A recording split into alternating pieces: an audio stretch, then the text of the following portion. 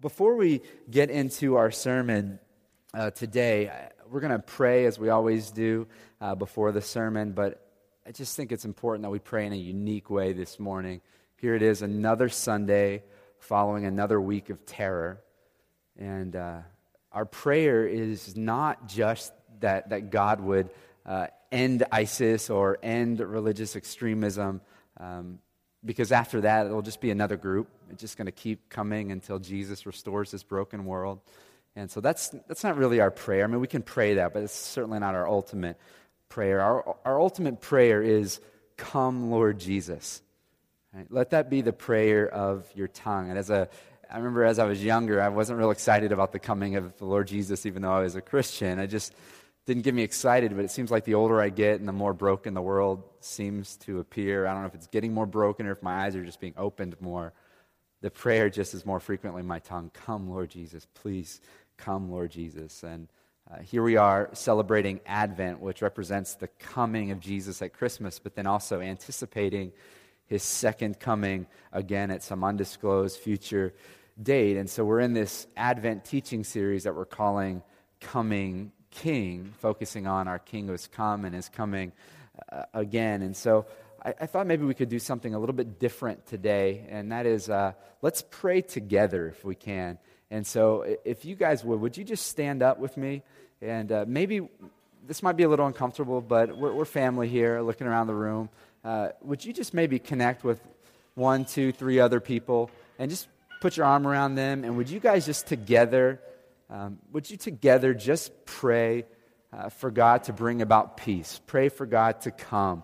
Pray for restoration that comes only in Jesus. But you just take a couple minutes to do that. If you're not comfortable praying, you don't have to pray, but in the group, just at least 1 or 2 of you, take a moment to pray together. And so just pray out loud, pray together, and then I'll close this up when it seems like we're finishing. Let's just pray, "Come, Lord Jesus," healing, restoration, the hope that comes in you. Yes, Lord.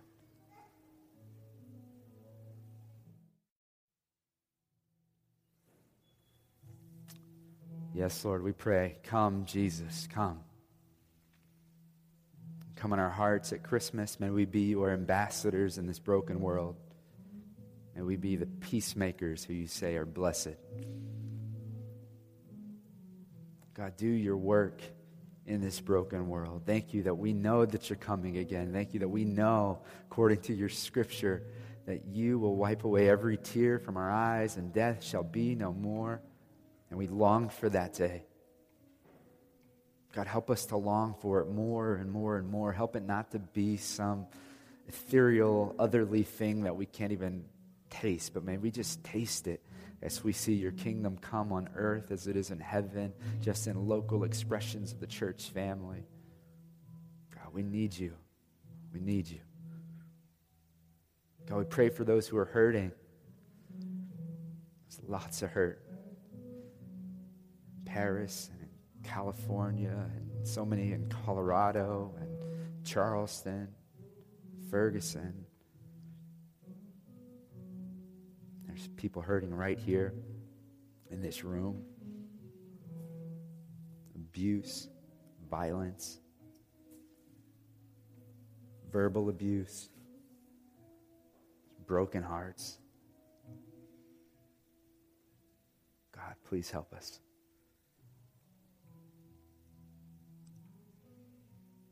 May it never be said that you would come in here and turn over tables, because you said your house shall be a house of prayer. So help us to pray more, to pray boldly. The expectation that when we pray, you hear and you love to answer the prayers that are in accordance with your will. We know that it is your will for peace. So bring it through us until the day that your kingdom comes in fullness. God, as we open your word, may we be ready. May we be receptive to hear what you have for us. We love you in Jesus' name. Amen. You guys can be seated. All right, so how do I lighten the mood? Merry Christmas. Feliz Navidad. Can I say that? Feels good to say that. That was my first time saying it this season. Is it too early? Can it be too early? You can say it this early, right? All right. I love saying Merry Christmas. I love this season. It's amazing. And I just can't have enough of Merry Christmas. I'm psyched about this season. And we decorated our house. Started last week. Thought we would finish last night. But the Christmas decorations turned into a big wrestling match. And so we said we'll finish it today, this afternoon. But we got a tree with nothing on it. It's a great season. We're in this teaching series that we're calling Coming King. And so we're going to put a pause on the book of Luke until next year, or 4 weeks, and then we'll get back into it in 2016. Is that okay? I mean, at this point, nobody cares, right? I mean, it's Christmas. Do whatever you want, right? We love it. And so nobody's saying, stay on task, Josh. Just let's talk about Christmas. Let's talk about Jesus. So I'm calling this sermon The Original Christmas Tree. So if you're a note taker, you can put that right up top. The original Christmas tree. Matthew chapter 1 through 17 is where we are. So if you have a Bible, get on over there. If you don't have a Bible, we've got a big one right behind me here. It's the world's largest Bible. It'll be up there for you. And then we also have Bibles around the room, and you can bring that home. If you don't have one at home, I really mean this. Bring that home. Or if you have somebody that you know needs a Bible, bring that home to them. Merry Christmas. Don't say I didn't get you anything. All right? Matthew 1 through 17. For many of us, Christmas will mean family or extra time with family. I remember one particular Christmas family party that we had. We all went over to my very wealthy aunt and uncle's house, and we would do that every year together. They had this big, massive home and a gated entrance and a long driveway until you get to their house. And every year you get in their house, and in their great room they'd have this 20-something foot tall Christmas tree that was real. And every year they get it from a different place, and we'd come in and they'd tell us a story about where they went as a family to chop down the tree and put in the great room. And all the adults would be, schmoozing and wearing their ugly Christmas sweaters before we realized that they were ugly and started making fun of them with parties. They were actually like, we love these sweaters.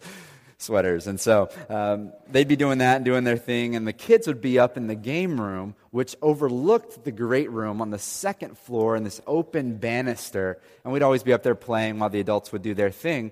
And they had this big, beautiful pool table there at my aunt and uncle's house, and we'd be playing pool, and we don't know what we're doing. And so we still don't know who the culprit was, but this one particular Christmas, as we're playing pool with our hands, no sticks, one of the balls falls off the table, rolls across the room, and plummets to the first floor, the great room, and knocks out my cousin Debbie, just cold on the floor as this pool ball fell. And she went to the hospital, and it was a Christmas to remember. She's okay, and we're still friends.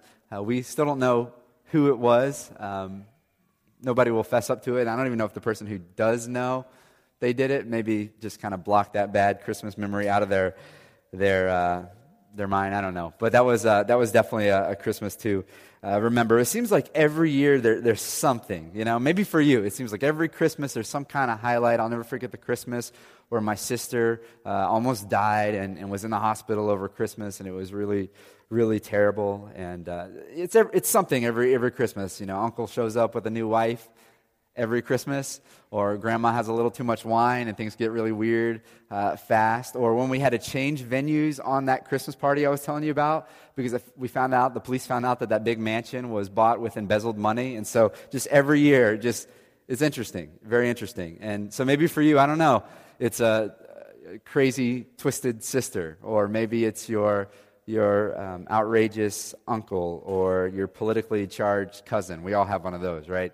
That's what they want to talk about at Thanksgiving and Christmas, or your overbearing brother-in-law, or your in-laws, whatever it may be. Everyone has those family members, and if you don't, hate to break it to you, it's probably because you're it. That's you, and that's why we don't have one. That's you. We're having fun, but in seriousness, time with family around the holidays, for some of us is great, but I'd imagine that for many of us, it's not so great. For many of us, we come from broken families, and And maybe we have a lot of conflict when we get together. There's some pain, or there's some past abuse issues, or there's sickness, or there's heartache. And the truth is that for some of us, Christmas can kind of be like this big magnifying glass on your pain. As you look around and everybody else seems to be happy, your pain just gets magnified. Maybe this Christmas mom and dad aren't together, or this is the Christmas that you have to figure out how to do a holiday with a parent having a new spouse, or maybe it's another Christmas where I'm alone and you don't have someone to celebrate with, or maybe it's your first Christmas with an empty chair around the table because you lost a loved one, or because you're estranged from a loved one, or maybe it's another Christmas where you still don't have that child that you want so bad to shower with presents, but you just can't seem to be pregnant. Now, for many around this time of year, we'll pick up right at Matthew chapter 1, verse 18. If you look at the heading there, it says the birth of Christ. That's where we would probably usually pick up, and I hope you read that. I hope you read the birth of Christ and the Christmas story there, and in the first few chapters of the book of Luke. Maybe do it by yourself several times. Maybe do this with a spouse or a loved one or some friends or a dorm mate or your ministry crew or your connection group or your discipleship. Definitely do that. But let's not miss what happens before that in the first 17 verses of Matthew chapter 1, the preceding stuff prior to the story. He gives us the original Christmas tree. He gives us Jesus' family tree. Now, if you thought your family was dysfunctional, you got to get a load of this. Let's just read straight through it together if we can. Matthew chapter 1, we're going to read all 17 verses. It says, the book of the genealogy of Jesus Christ, the son of David, the son of Abraham. Abraham was the father of Isaac, and Isaac the father of Jacob, and Jacob the father of Judah and his brothers, and Judah the father of Perez and Zerah by Tamar, and Perez the father of Hezron, and Hezron the father of Ram, and Ram the father of Amminadab, and Amminadab the father of Nahshon, and Nahshon the father of Salmon, and Salmon the father of Boaz by Rahab, and Boaz the father of Obed by Ruth, and Obed the father of Jesse, and Jesse the father of David the king. And David was the father of Solomon by the wife of Uriah, and Solomon the father of Rehoboam, and Rehoboam the father of Abijah, and Abijah the father of Asaph, and Asaph the father of Jehoshaphat, Jehoshaphat the father of Joram, and Joram the father of Uzziah, and Uzziah the father of Jotham, and Jotham the father of Ahaz, and Ahaz the father of Hezekiah, Hezekiah the father of Manasseh, Manasseh the father of Amos, and Amos the father of Josiah, and Josiah the father of Jeconiah and his brothers at the time of the deportation of Babylon.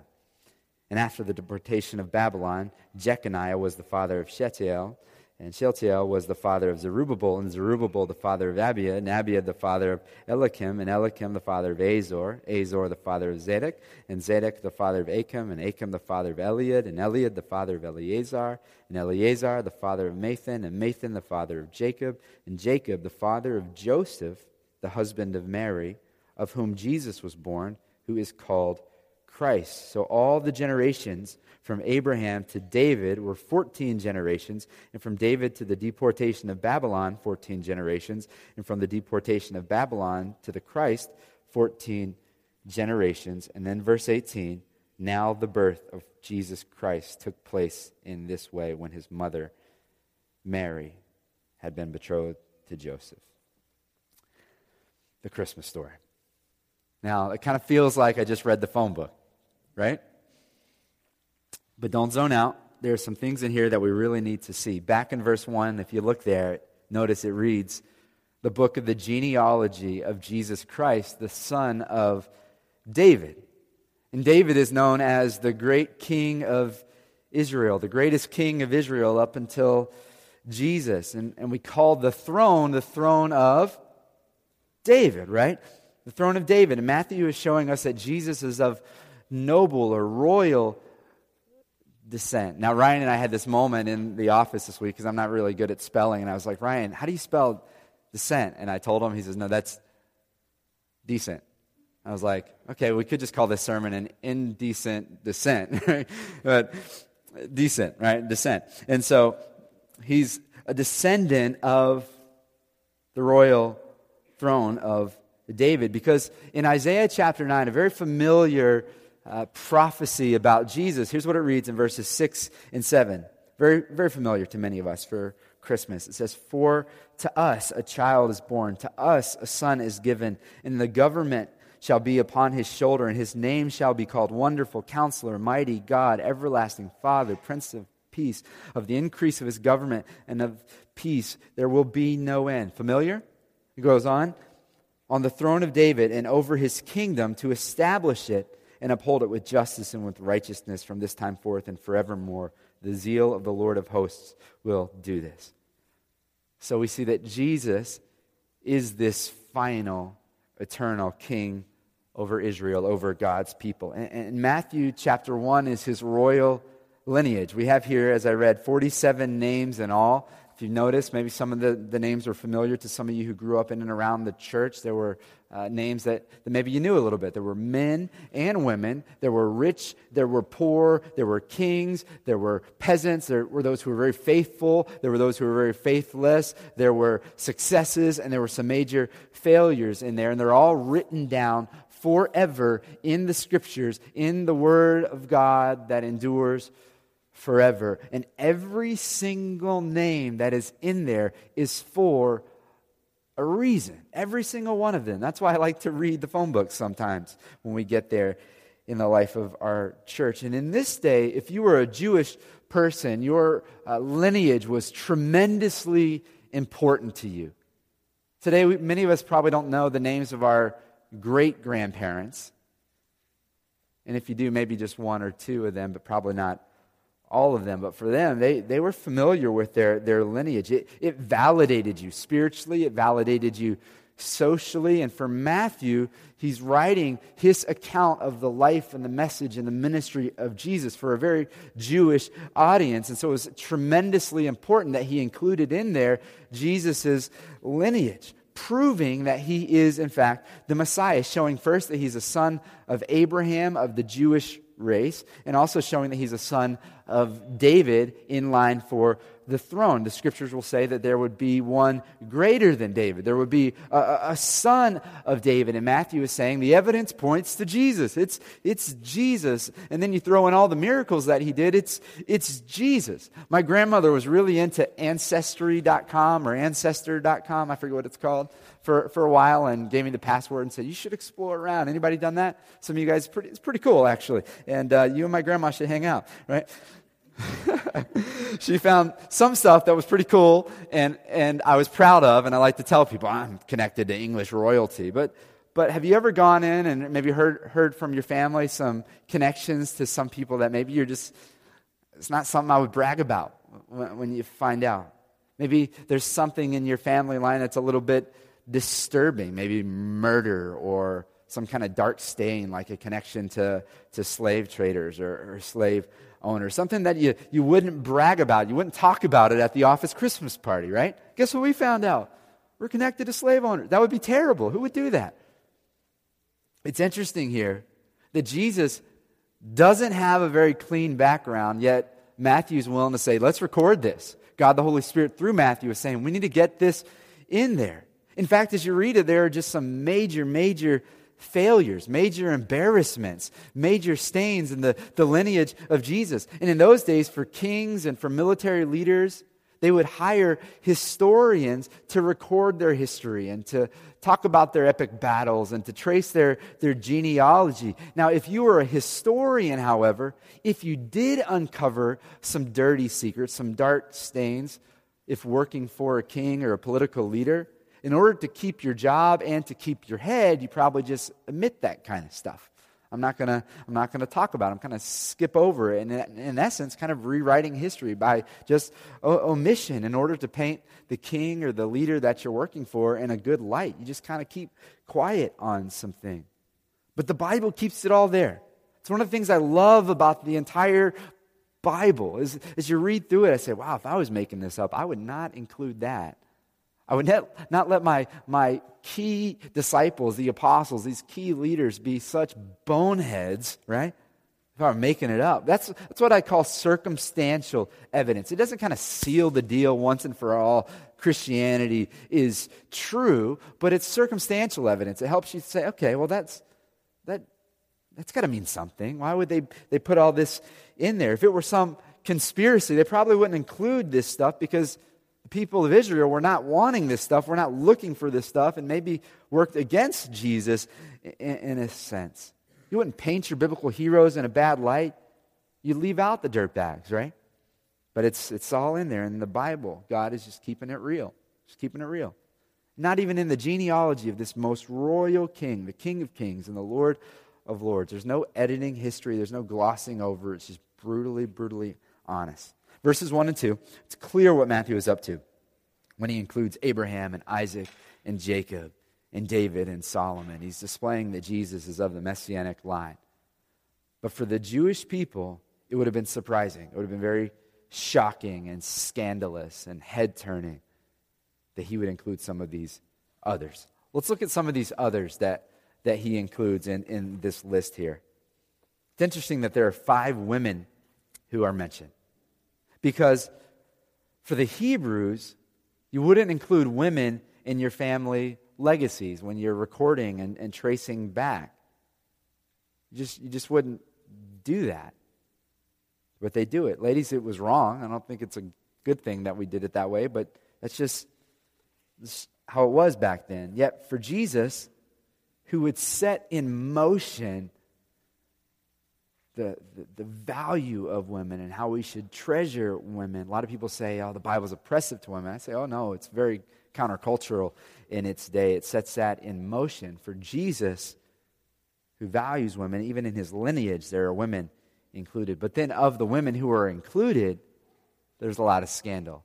We've got 2 prostitutes, we've got 1 outsider, we've got 1 adulterer, and then you've got Mary, the mother of Jesus. Verse 3 gives us our first woman. Her name is Tamar. Tamar is not a person you hear much about. Jacob, you know Jacob, right? Jacob, famous character in the Bible. His son Judah had 3 sons. Their names were and Onan and Shelah. And married Tamar, but then died. And so the way it worked back then is if you were the next brother closest to Ken, you would marry your brother's widow and you would take care of her. And so Onan was in line after to take care of Tamar. So Tamar's taken care of now, but guess what? Onan dies. And so after Onan dies, Shelah is too young to marry Tamar. So Judah says, okay, Tamar, this is her father-in-law, he says, okay, Tamar, here's what we're going to do.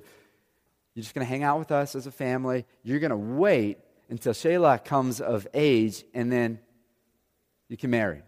Well, when he comes of age, Judah doesn't fill his promise.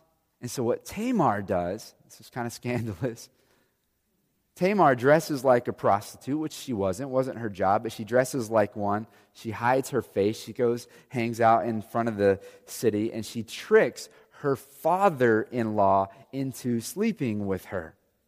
And he sleeps with her, and while she's with him, she gets his ring, she gets a cord, she gets his staff as kind of payment, as kind of exchange, and she is then pregnant with twins, his twins.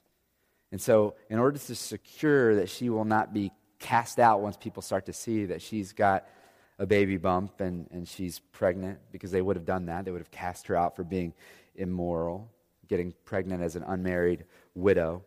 When it came time for them to start the punishment of her, she pulls out the ring that she got and the cord and the staff, and she blackmailed her father-in-law.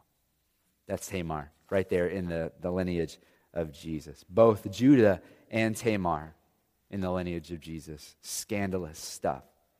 Why is that? Why does Matthew include them when pointing ultimately to the coming of the Messiah? Look now into verse 5.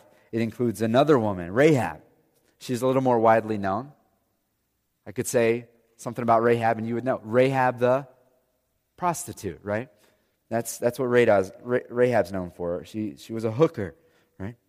She's an outsider who helps Jewish spies who come into Jericho, kind of doing this reconnaissance mission in preparation for the big battle of Jericho, where they march around, you know the story, and she comes in, and because of her faith, she protects God's people, and she covers up the spies when they're about to get busted. And because of her faith, she's included in Hebrews chapter 11, which we call the Hall of Faith. Not the Hall of Fame, but the Hall of Faith is this great example.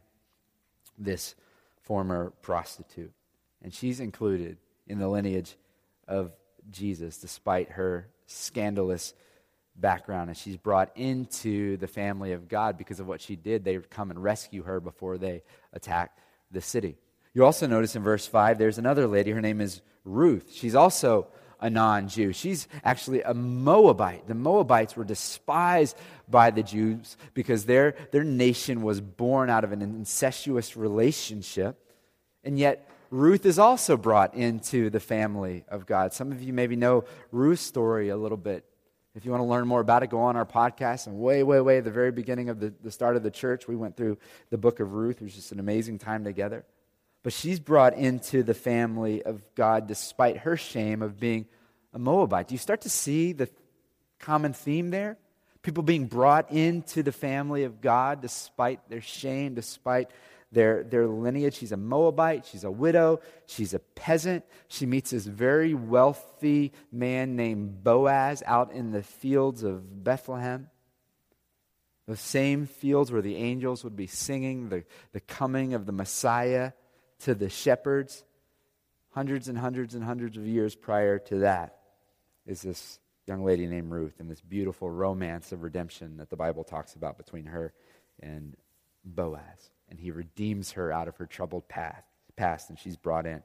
This prophetic glimpse that Jesus would do something amazing for us, redeem us, starting in Bethlehem as well. And so Tamar and Rahab and Ruth, and verse 6 mentions another woman, doesn't it?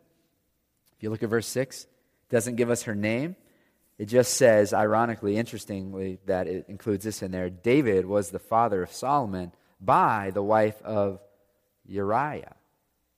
Makes a point to mention Uriah. Just an unnecessary detail that Matthew puts in there. Who was Uriah? Who was Uriah's wife?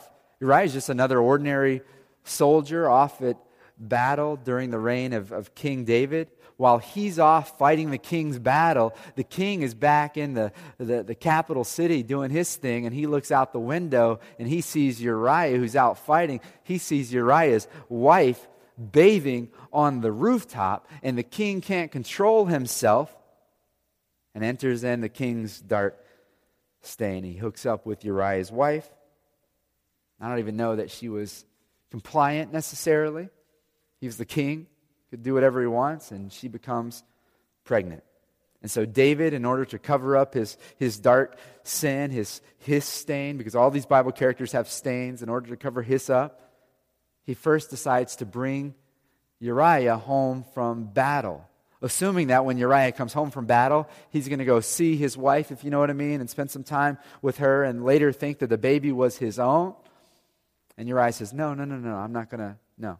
He sleeps at the doorstep of the palace, doesn't go home to be with his wife because he's a noble man. He says, how can I enjoy being with my wife when all of my brothers are out there fighting? How could I? No. So David says, oh, well, that plan's messed up. What am I going to do now? David says, come on, hang out with me, and throws a party. Gets Uriah drunk, thinking, all right, now he's going to loosen up. Now he'll go spend some time with his wife. Still says no. So the third, option C, thing that he does is, all right, go back to war. He calls up his commander. He says, here's what I want you to do. I want you to transfer Uriah to the front lines where he's sure to be killed, and he is killed. So essentially, David murders Uriah. This noble king David, this man after God's own heart. And what is this woman's name? Bathsheba. Very well-known woman, infamous as a mistress. And together they have Solomon, heir to the throne of David. Just scandal after scandal after scandal in the lineage of Jesus. And these ladies are great-grandmothers to Jesus Christ. And so it's surprising that women are included. It's also surprising that women of scandal are included. Why would Matthew do this? I mean, Matthew, aren't you trying to prove that he is the holy Messiah? You're trying to prove the Messiahship of Jesus, right? You're trying to validate his kingship of the kingdom to Jewish people who are very holiness-centered, who are very patriarchal and just looking, give me the men. And yet he includes women and sin and disgrace. And then you read through, and many of the men are even worse. David, of course, we've already spoke about him. Hisson, Bathsheba's sons, Solomon, just countless mistresses. And I don't use that word countless lightly, like they really couldn't count the number of women that he had. We could just go on and on and on down the list. Disgrace after disgrace after disgrace. Why? To magnify Jesus' grace. His grace. His grace. And grace is when God gives you what you don't deserve. And we've been given Jesus, what we don't deserve. Think with me about that passage we read earlier in Isaiah chapter 9, prophesying the coming king. It says, "For unto us a child is born, to us a son is given." He's the gift. Jesus is the gift. And he's not the reward, he's the gift. The reward is when you did something really special and you get something for it, when you earned it. But Jesus is a gift. The wages of sin is death, but the free what? Gift of God is eternal life in Christ Jesus. It's a gift. Doesn't matter how bad my kids are each year. I don't pull the Santa Claus, checking the list, checking it twice, going to find out if they're naughty or nice. I'm giving my kids a gift every Christmas because they're my kids and I love them. My gifts to my children are based on my love for them, not based on their behavior. If it was based on their behavior, Santa Claus is coming to town and he's bringing rewards, not gifts. You see the difference? So when it comes to even this holiday season, we're giving cookies to our neighbors, my family. And so we're going to be giving cookies to all of our neighbors. And we have a few that are kind of nasty at times. And we're giving them to all of them under the example of Jesus. We want to show the love of Jesus, which is a grace love. It's a love that's not based on deservedness. It's a love that's based on who He is, and that is God is love. And this genealogy expresses that. It points us to that.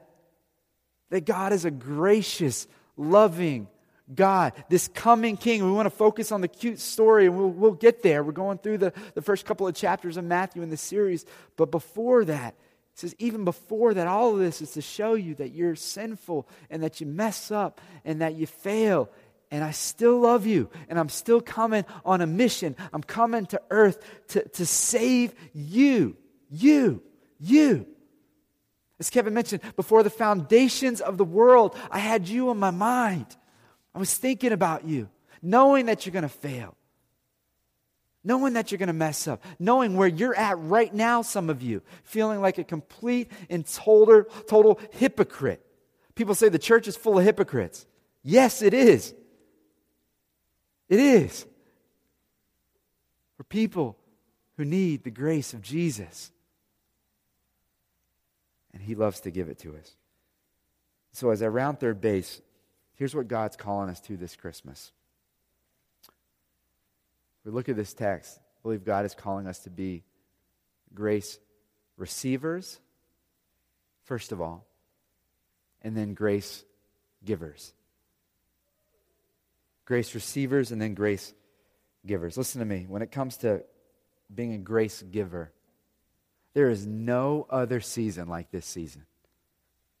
There's something incredibly special about this season beyond what it means with regards to the receptivity of people this time of year. We have an opportunity, church family, to express the grace and the message of Jesus like no other time of year. My wife and I have been talking. We've already seen just countless opportunities. I mean, lots of opportunities and occasions already. We're just at the beginning of the season where people, they just want to talk about Jesus. They're open to it. It's a great time of year for you to extend the the gracious gift of Jesus to people. I'm praying that your hearts are stirred, that we would be about that. We said that our annual prayer focus this year is that everyone would reach one. Can you imagine? If everyone in our church family reached just one, how incredible would that be? And I want you to, this season, especially be thinking about your one, about what it looks like to reach out to your one, to love your one, to talk about Jesus to your one. And here's one thing that we're going to do. On Sunday, December 20th, we're going to have a ton of poinsettias back in the back there. Beautiful red Christmas flowers. And you can have one that you can then go and give to someone. But you can't have it unless you commit to giving it away to your one. And so December 20th, we're going to have that. You give that poinsettia away to your one. Just as maybe for some of you, a first step of contact, of really saying, hey, I love you, I care about you, I'm thinking about you, I'm praying for you. So we're going to have poinsettias. Maybe for you, this season, being a grace giver means that this Christmas, you need to give someone grace. Maybe you need to give someone something that they don't deserve. Maybe for you, that means you need to reconnect with and forgive a loved one or a friend who you're bitter against, and you're not letting them off the hook, even though Jesus let you off the hook for all your sins over and over again. They've done it one too many times. Jesus says, come on. Maybe that's what it looks like this season for you to reconnect. It's a great time of year to do that, to forgive someone. Maybe you being a grace giver this season looks like you entering into some situations that you wouldn't normally put yourself in under the example of Jesus, who's in glory and decides to come down into humanity, into a very uncomfortable position. He steps off of his throne and he comes and is born in a barn. He's nailed to a cross in this humiliating, naked moment on the cross before people who are mocking him and spitting at him and treating him like a criminal. I think we can go into some uncomfortable situations as well. And so maybe for you that means talking to that neighbor, giving that poinsettia to somebody, inviting somebody to church in a season that they're probably most receptive to coming to church. He declared, I came to seek and to save the lost. That's why I came. That was my mission. Maybe you need to do that too. You need to do that too. You need to be reaching out to your neighbor, inviting people to church, hosting a Christmas party, and inviting people that you wouldn't normally be hanging out with. Like Jesus and Matthew when they said, Jesus, you must be a drunk and glutton, because he was hanging out with people they wouldn't expect a rabbi or certainly not God to be hanging out with. Maybe that's what it looks like for you. I'm praying that the Spirit of God inside of us would be stirring us up and bringing things to our minds that we might creatively go out and seek to reach our one or our neighbors. Maybe it's a football game. You can invite them over and have some conversation in between commercials that's meaningful, or during halftime that's meaningful. There are countless ways in this really strategic season that God has given us to be a grace giver. One more that I want to highlight is every year as a church, we give you an opportunity to give. We call it our annual Christmas offering, and it goes towards three things this year. First of all, it's going to go towards a benevolence fund that we have as a church where we meet needs of people in our community who are struggling in various capacities, financial needs, sometimes housing needs, or buying groceries. We do that throughout the course of the year, and it comes out of our annual Christmas offering. We do it for people around the community as well. The second thing it's going to go to is towards international missions, and we love and try to really aggressively give money away that comes in, and we're going to do that through this Christmas offering. And then the third thing that we're going to do is we're going to scholarship a bunch of teenagers to go to camp in New Hampshire. And you should see what God's doing with Teen Connect, our teen ministry that was rebirthed recently. It's just incredible what God's doing. And we've got upwards of 20 teenagers coming and hearing about Jesus every week, and got some loving volunteers on the team who are serving them and connecting with them. And we want to send them off to camp where they're going to kind of get this packed-in weekend that's just really thick and focused on Jesus. And you'll be able to scholarship them by participating in the annual Christmas offering. And so what it's going to look like is next week inside of your river guides, and the week after we're going to have envelopes for you, and they're going to say Christmas offering on them. And we'd ask you to hold on to that, pray about that throughout the course of the week, and you'll have all the way up until the 27th, but preferably on the 20th is going to be the day that we're going to go big, and we're going to give big to Jesus and to his mission. Let this be above and beyond what you normally give. We're going above and beyond and giving big this Christmas. I'll say this. We like to give a lot of gifts. My kids, every year, it seems like they're tracking somehow, but they always ask, why do we get gifts? And then we say, oh yeah, well, you're right, we shouldn't give you gifts, right? My son said it the other day, he's like, the wise men brought Jesus gifts. Why do we get gifts? I said, that's a good point. We're not going to get you anything. No. But what if our most extravagant gift was to Jesus this season? Shouldn't our most extravagant gift be to Jesus and his mission this season? It just makes sense. What would Jesus have to do with gold and frankincense and myrrh? I mean, he's just a humble guy. But their most extravagant gift was given to Jesus. Let's be grace givers this year. But I'll say this as well. Before we can be real grace givers, we've also got to be grace receivers. And some of you, you're hearing the lineage of Jesus. And I'm praying that you're connecting, you're relating, and that's okay. That you're saying, wow, it was messed up. So you're able to see that, you know what? It's a picture for you that Jesus is not afraid of your mess. That Jesus gives grace in the midst of your failure, in the midst of your pain, in the midst of your struggle, in the midst of your repeat offenses, that he loves to give you grace. It's the undeserved favor of God. The Bible says whoever calls upon the name of the Lord will be saved. And I'm calling you to receive the grace of Jesus, to call upon him and say, yes, it's a gift that you need to open to receive. You can be saved from the eternal damnation because of your sin. We call that hell. And you can be saved to eternal life with Jesus and saved to this mission that he puts us on and receive the grace of Jesus. Because his name was on this unrighteous list of names. Your name can be on the righteous list of names. That is the Lamb's book of life. His name is written in this book so that your name can be written in this book for all eternity. This book that the scriptures will tell us when you give your life to Jesus, your name is written in this book.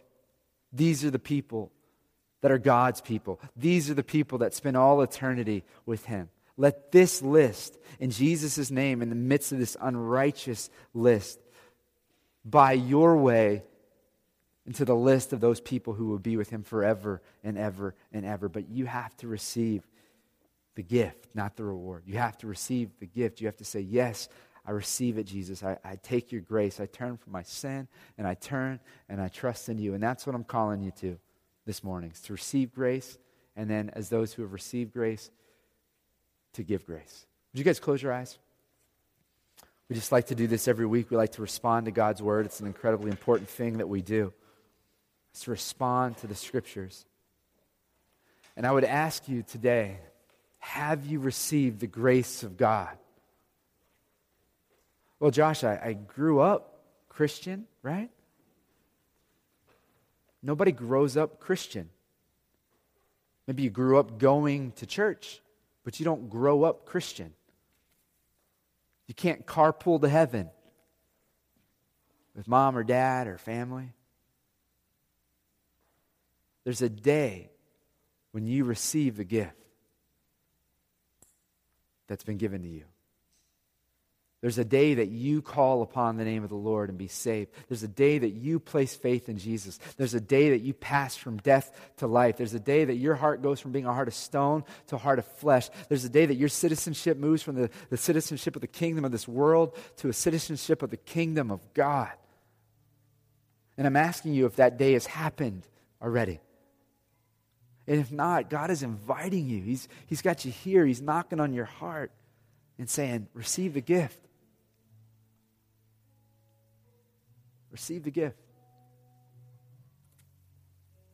So I'd invite you right now, if that's you, you can call upon the name of the Lord and be saved. Say, Jesus, I recognize my sin. I really do. My brokenness. I'm not unlike the people on that list. But Jesus, I recognize that you entered into the mess, lived a perfect life, undeserving of death, but you died for me as my substitution, taking my death payment for me. So that if I trust in you and turn to you, though I die, yet I will live.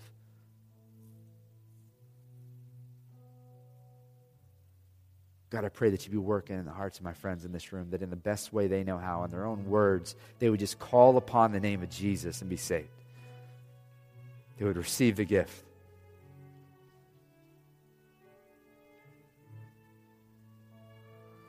And if that's you, I'd encourage you afterwards to let us know. Maybe just check it on your connection card. I'd like to trust in and follow Jesus.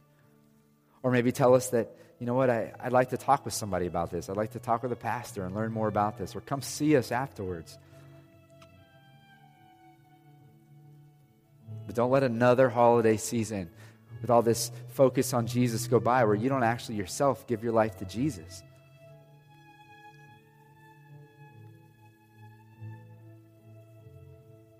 Today's your day. And for those of you in this room, you'd say, I'm a Christian. I've received the grace of Jesus. I know it. Are you a grace giver? Are you really giving out this precious gift that's been given to you? And the beauty of it is just multiplies. It doesn't run out. It doesn't run out. It's like the loaves and the fishes in the basket. You just keep giving and it just keeps coming. You can just keep giving the grace of Jesus. I'm telling you, when you die, you're not going to wish you spent more time at work. When you die, you're not going to wish that you spent more time having fun. You're going to start thinking about every single person that you could have, should have told about Jesus. That's why we're here. That's our mission. Let's be on the mission of Jesus. Every single week through this Christmas season, it's going to be like this. We're going to be calling people to Jesus. Maybe you know somebody that you need to bring here so they can hear this message again and again and again. Jesus, Jesus, Jesus, always only Jesus. God, we love you. We thank you for your amazing grace. And we can think back to our lives. I think back to my life and just disgrace, disgrace, disgrace, disgrace. And yet grace, grace, grace, grace from Jesus. Thank you. We receive it. We celebrate it this season.